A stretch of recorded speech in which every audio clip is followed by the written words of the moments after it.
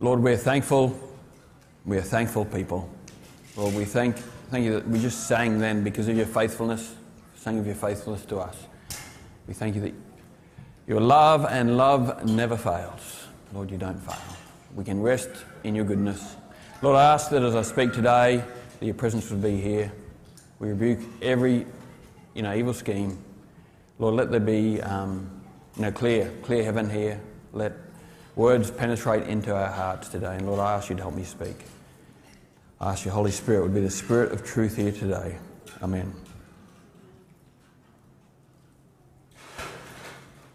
A few weeks ago, I spoke about, I was talking about resentment, and it resonated with a few people, and David asked me to do a resentment number 2, and I was... So what was in theory going to be a resentment number 2 will have to come later, but this is... Why I call this one an unspeakable joy is this is what you need when you're just so angry you can't speak, okay? So whenever you have that, just remember this sermon, Unspeakable Joy. That's why I chose it. And why I decided to talk about joy was Esther led worship on Friday night at youth, and she asked Connor to practice this song, which is an old Reuben Morgan Hillsong about joy, and he spent all afternoon practicing, and then he got here because it was a really hard song. I was trying to help him, and then Esther said, no, I loaded the wrong one up, it's the Wren Collective one. Anyway, but that song was just sitting in my head, about joy of the Lord being your strength. That comes from Nehemiah, by the way. The joy of the Lord is your strength. And that just, when I was sleeping Friday night, that was it probably wasn't going through my head all night. I don't know how that works because I was sleeping, but it felt like it was just going through my head all night. Woke up, going through my head.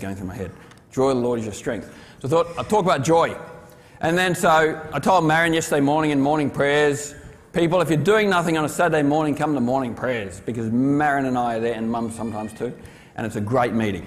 Anyway, and I was telling her about joy, and then she goes, I was thinking about joy and with the Queen passing away and the flag flying from the castle. She remember that old Sunday school song, Joy is the flag flown high from the castle of my heart. And that's all she said, but then I was just playing the song through my head, flag when the king is in residence there. And I thought, what a cool line. Joy is the flag when the king is in residence in my heart. And anyway, so I just thought I'd talk about joy, I'm going to talk about flags too, because that's what Marion was talking about. So that's why I put I Will Raise a Banner. And Mickey chose that great song this morning, and we're going to sing it again afterwards, the second song, which I've forgotten the name. My Redeemer lives, and the pre-chorus of that says, I'll raise a banner because my Lord has conquered a grave. So whenever you hear that song, I'll raise a banner, think flags, think joy, okay? So that's what we're doing today. So flags, very recognisable. Flags are a very recognisable symbol. I've chucked a few up there. You probably know what they all are. Red Cross and a checkered flag from car racing, and obviously a pirate flag. Very recognisable symbols. In fact, flags do a lot of things. They're not just a piece of material. And remember, we're going to put this back on joy later on. So flags are recognisable, like a brand, like seeing a Macca's sign and you're going to get a coffee. That's flags are very recognisable. They identify you. Okay? So like the UK flags up there. A flag will identify you. A flag carries meaning, so they're based on meaning. Like for the UK, I don't know the exact saints, but the UK is based on 3 flags, which is a saint, 3 crosses, and it's a Scottish one, an English one, and Ireland, yeah, because at the time Wales was a part of England. So there's 3 flags make the Union Jack. Boxing kangaroo, we all know. So flags carry meaning. Okay, flags also communicate. These ones not so much, but I'll show you, well, they do communicate meaning, but people use flags for communication. And believe it or not, people get very emotionally bonded to flags, which is why when you burn one or, people get really uptight about that. Because, and they do, you think about war, especially older days war, if you could get to a hill and take down the flag from that flag post, that signified they were done. the lowering of a flag off a mast would symbolise conquering. So we've got to remember all this when talking about joy is the flag, with the king being in residence inside. Okay? So there's a great example of using flags to signal. They do that on boats. It's called the semaphore. But there's different forms. So there's also flags they put up on strings between masts that mean different things as well. And so that's pretty cool. So Christians also have a flag. I don't know if you've seen it before, but if you've ever watched the Carmen video clip, you've probably seen this flag. He has in a couple of his. And like I said, flags carry meaning, okay? So not just the meaning to the person, but for instance, the Christian flag. It has a white field with a red Latin cross inside a blue canton.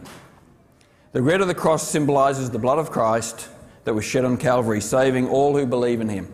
The royal colour blue represents the reign of Christ and baptism, and of course heaven, which is our home. And the white represents the purity of Christ and his desire to cleanse every sinner. And of course white is a great representation of surrender.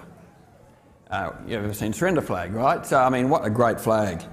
And so back to that song, joy is the flag flown high from the castle of my heart when the king is in residence there.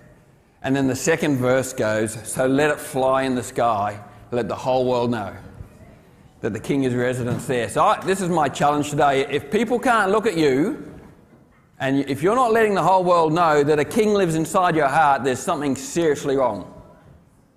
Because when a king lives in here, you'll have a flag. And if you don't have a flag, I don't know. Maybe it'll be a bit like the UK. This is Buckingham Palace, and when the king is at Buckingham Palace, he flies his royal standard. And when he goes up to Balmoral, they replace it with the Union Jack. And they put this flag, the royal standard, up in Balmoral. So maybe if you can't see a flag, maybe the king isn't there at the time, maybe he's holidaying, and maybe got something else flying in the time being. But that's what happens at Buckingham Palace. In fact, this flag is flown wherever the king is staying. This flag flies. In fact, when the king goes to speak at Parliament, the flag is flown at the Palace of Westminster. It flies from Victoria Tower. When the Queen went to America in 1991, they got a special Cadillac. And on one side of the bonnet was the American flag, and on the other side of the bonnet was this one, the Royal Standard. Because in England, in Buckingham Palace, they fly a flag so you know the king is in residence there. And when he goes to Sandringham, they fly a flag so you know that the king is in residence there. And when he goes to Balmoral for holidays, they fly a flag so the king is in residence there. And when he leaves this place, they throw up a Union Jack. And then I was thinking more about flags, and same at that prayer meeting, Marion has a little scripture beside her name, and you know that if you got on Zoom prayer meetings, because it's, you can call yourself something, so she calls herself Marion, Exodus 17:15. And Exodus 17:15 says, Moses built an altar and called it Jehovah Nissi. The Lord is my banner. What's interesting is the Bible translators translate this two different ways. So the old Septuagint people, they translated it, the Lord is my refuge. And then when the Vulgate came along, it's slightly different. Like the Hebrew pronunciation is pretty similar, and they translated it, the Lord is my banner. And I think that's really cool to know if you're going to raise a flag above your life. If you raise that banner, God is your refuge. And in fact, you see that idea in scriptures, joy and being a refuge linked together if you start reading scriptures. So joy is recognisable. It's like a brand. It's like wandering past Macca's and seeing those golden M's and knowing you're going to get a coffee. When I see your life and I know what I'm going to get.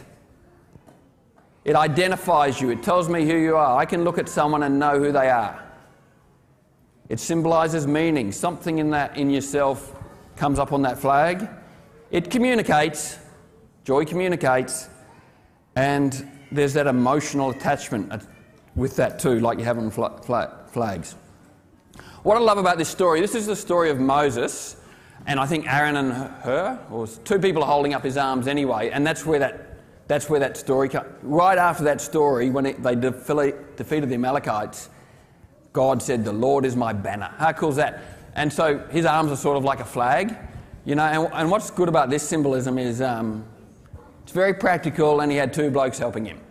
So, you know, we can help each other with joy, and so maybe we can just dig each other along, saying, "Can't see a joy flag today," you know. "Do you want help putting that back up?" Right? Well, it did it for Moses. Anyway, I'm going to give you a few scriptures about, because we're running out of time, I'm going to give you a few scriptures about joy, and then we'll wrap it up. So this is what I'm going to tell you about joy. Joy is commanded, it's not suggested. God wants you to have joy. It's his desire. It's not something humans have made up. We get it when we abide in him. There's a couple of sources of joy, and you can grow in joy. So, joy is commanded. Philippians 4:4. And you've got to remember about Philippians, like if you know anything about the story of Paul, he was in a prison when he wrote this book. So when he's talking a lot about rejoicing, he was in a far worse position than any of you are. Philippians 4:4 says, "Rejoice in the Lord always. I will say it again, rejoice." This is a command. As much as a command is love the Lord your God with all your heart, and you know all the other commands in Scripture, rejoicing is a command, not a suggestion. And it's God's desire for you. I love this one because it ties in exactly to what Johnny spoke about last week when he's talking about the vine and the branches. This comes straight out of John 15. "I have told you this so that your joy may be in you and that your joy may be complete." So, God's desire, he tells us things so our joy might be complete. That's his desire. He wants us to have joy, and we get it with that picture of the vine and the branches. The joy comes when we abide. Okay, you need to listen to what Johnny said last week about abiding, and then the joy ties into the abiding. John 15.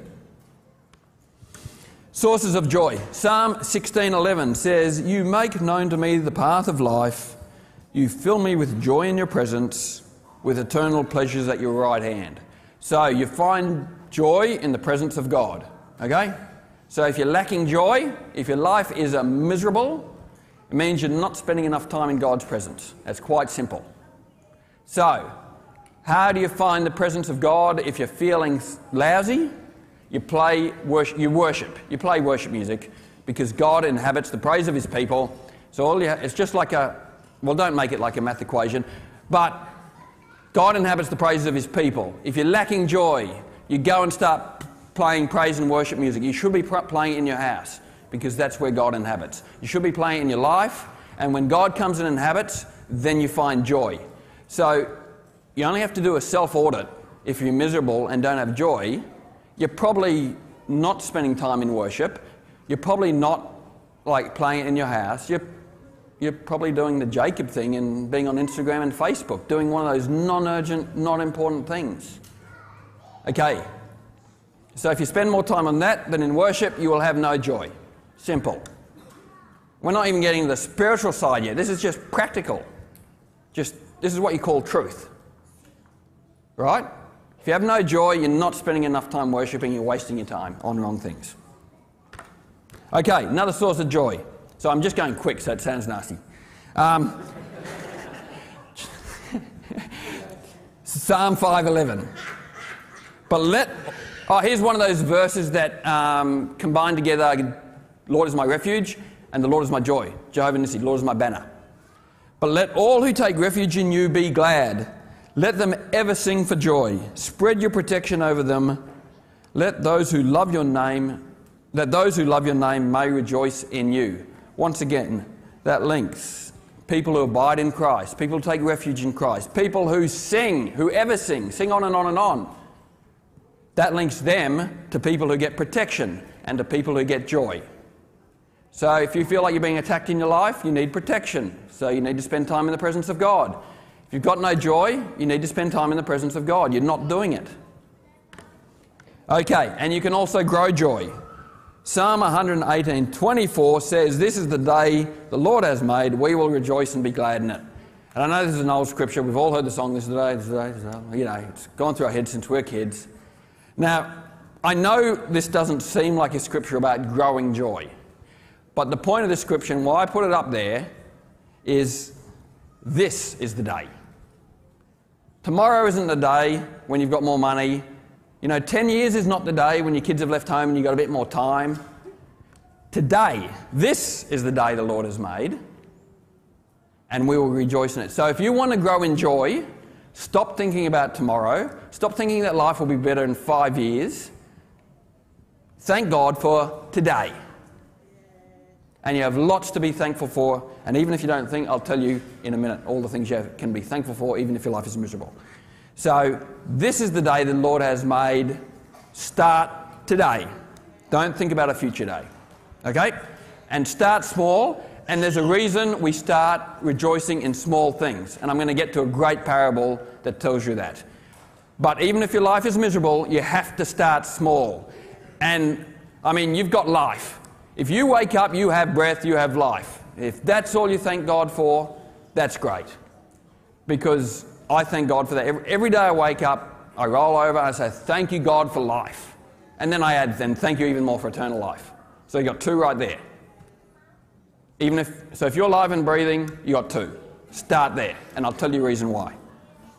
But it didn't develop into anything bad, but I had a melanoma about 9 years ago now, and I had to go get it operated on. And that completely changed my outlook on life. Because, I was early 30s, and the specialist wasn't being very nice to me. He was not giving me much hope at all. I'm thinking, this is terrible.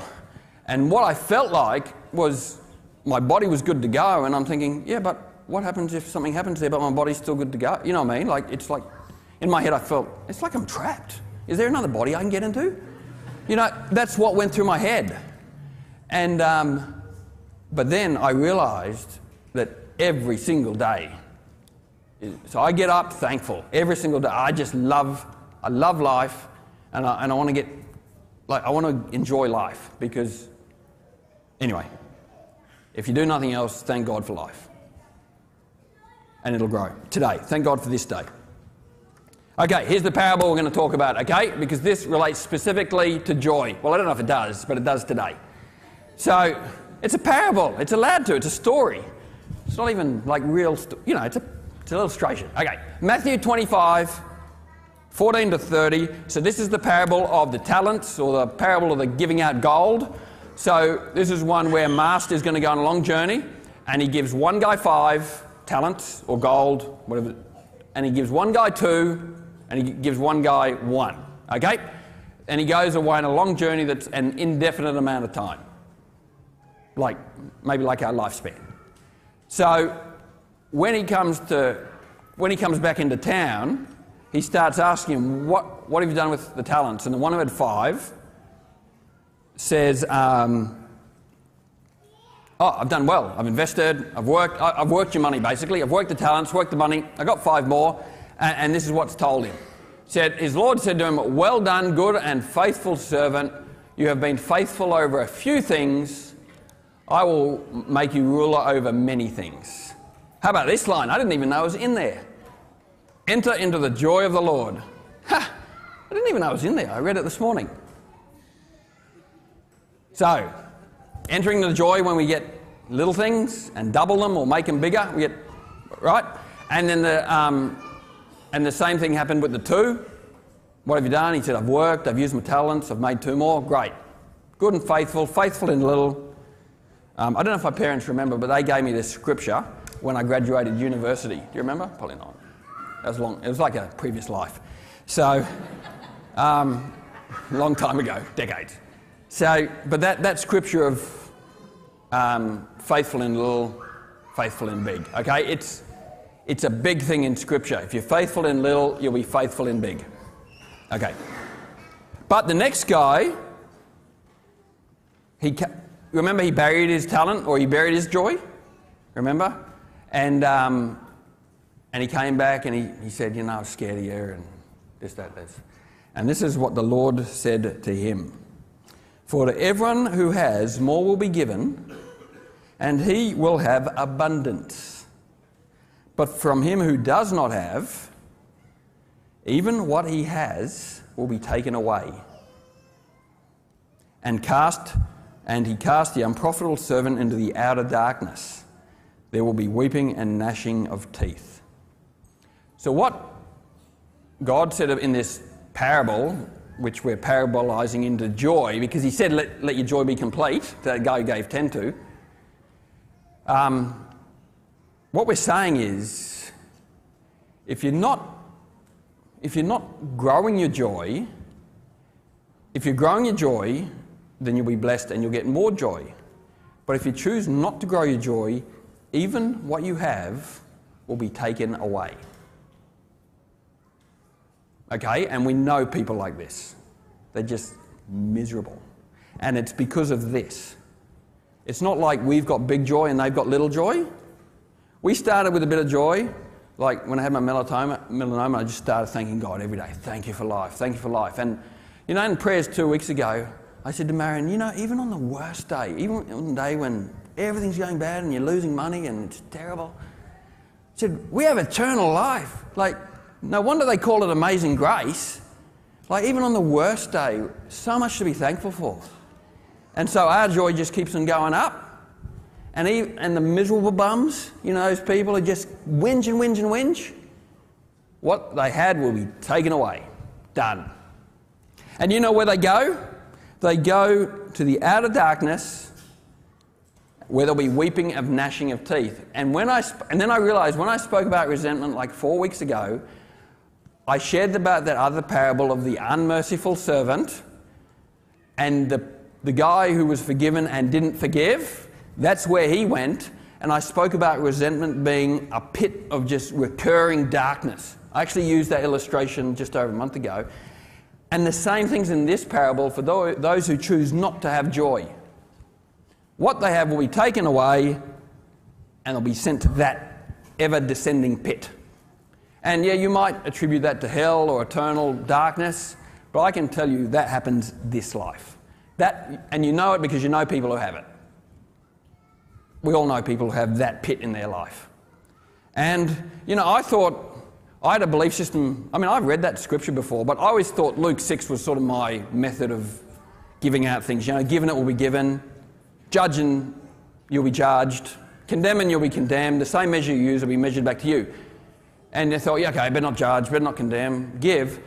But this is like worse. This is give and you'll get more, don't give and what you have will be taken away. You don't even get to keep what you had. So resentment, this bitter pit. Remember I told you what resentment means? Re means back and again. Remember from primary school language lessons? Like replay, you know, reignite, again and again, and repeat. And resentment comes from the Latin word sentai, is to feel. So resentment is when you're just feeling that same thing, and we attribute it to bad things, but when you're feeling the same thing over and over and over, and then your wife does something to you and you just feel all that anger again. And they can do something little, but the illustration I gave last time, it's like building a brick wall. Resentment is, so you can be like halfway up building a brick wall and your wife does something and it's a little thing, like a brick, but because you're halfway up the brick wall, it's a massive thing. And it's just refill. That's resentment for you. It's destructive, it's downward spiraling, it's compounding, it increases, and you get it when you don't have joy. So this is why this is resentment number 2, because this is the antidote to resentment. Like, we need to identify resentment, mainly because we need to know what part we've had in it. Like, I've been thinking about it more and more when I'm talking about identifying resentment in our lives. It's in circumstances we have to deal with it, especially in the marriage, because it's like you've got that close contact all the time. But most of it so you can, like in most friendships, it's so you can identify it, so you know what part you have played in that, and then you do this, joy. It's the antidote to resentment, if you're wise enough to recognise it. So, even what he had will be taken away. When the Queen died, this is what happened. The royal standard was taken away. This is Buckingham Palace. Same pictures I had right at the start. That's Buckingham Palace. When the Queen died, the royal standard was taken away. Even what they had was taken away, and they flew that. That's the Union Jack at half-mast. So not only was no one in residence, but there was death. And I have a feeling that there's a lot of hearts like that. That not only is the joy flag not flying, you've got a death flag halfway up the... Like, that's not a death flag, the Union Jack, but that's what it symbolises in that picture. So not only are you not flying the flag of joy, you are going to fly a flag. There's, you know, just think of Buckingham Palace. There's no empty flagpoles. You're going to fly something. And if you're not flying joy or the royal standard, you're flying death or something else, something half-mast. But the song says, let it fly. Let the whole world know. Let it fly in the sky. Let the whole world know that the King is in residence here. That's showing there's no king in residence. The king doesn't stay there when that happens. He goes somewhere else. Charles isn't there then. Because if he was there, the flag's up, the royal standard. So, when you're so angry you can't talk, you need unspeakable joy. Let it fly. You know, Jesus said in John 12, if I'm lifted up from the earth, I'll draw all men unto myself. So Jesus himself, even himself, his sacrifice was a banner, like was a flag, was a symbol. It communicated. It grew emotional attachment. You know, all those things I was talking about, flag, and Jesus did it himself. He was on a pole, and he said, if I'm lifted up, all men will be drawn. So, you need to, because we're Christians, you need to do the same thing. And it doesn't, so we say we want to be crucified with Christ. So just like Christ went through the pain and the rejection and said, no, I'm going to put my body up on that pole because it's a flag that will show to all eternity. So even if you're miserable and your life sucks, if you really are a Christian and believe I will take up my cross, well then you need to fly the flag of joy. If you've never known what it meant to be crucified with Christ, and I'm saying this is probably just a little part of it, 1%, do a 1%er. The 1% is fly a flag of joy. Because people see it in your eyes, they see it in your smile, they see it in the way you talk, and they see it in your life. You've got to be the driver of your emotions, not the passenger. So let it fly in the sky, let the whole world know that the King is in residence here. And the reason you start with little things like life is in that parable, some people are given 5, some people are given 2, and some person only got 1. That's the person who has no money, no family, bad life, and all he's got is the privilege of waking up every morning. That's your number 1ers. And because he did nothing with it, even what he had got taken away. So, you're at least a number 1er. I know you are, because you're on this earth. So, you need to start right there. This is the day the Lord has made. Let us rejoice and be glad in it. If you've got nothing else, start thanking God for life. And then when that starts to make you feel better because you're going to play some worship songs and spend time reading His Word and abiding in Him, then you're going to thank God for eternal life. And then you're going to start thanking God for your parents and the people of peace. You know, great families here. And suddenly you'll have 2 talents. Fancy that. And then you'll have 4. And then you'll get to a stage where no matter what happens, you recognise all that Christ has done. You just have to walk outside and see creation to realise what Christ has done for us. Like, you don't even have to try. 1ers don't have to even try. Just thank God for what's around you. Otherwise, what you have will be taken away. Okay? So I'm done. I still was half an hour, sorry, even though I was trying to go fast. Can you imagine how long that would have taken if I did it normal speed? Anyway, we're going to sing My Redeemer lives, because we're going to thank God for eternal life right now. All of us right now are going to be praising and thanking God for eternal life. And guess what? That's step one. So I've given you a plan.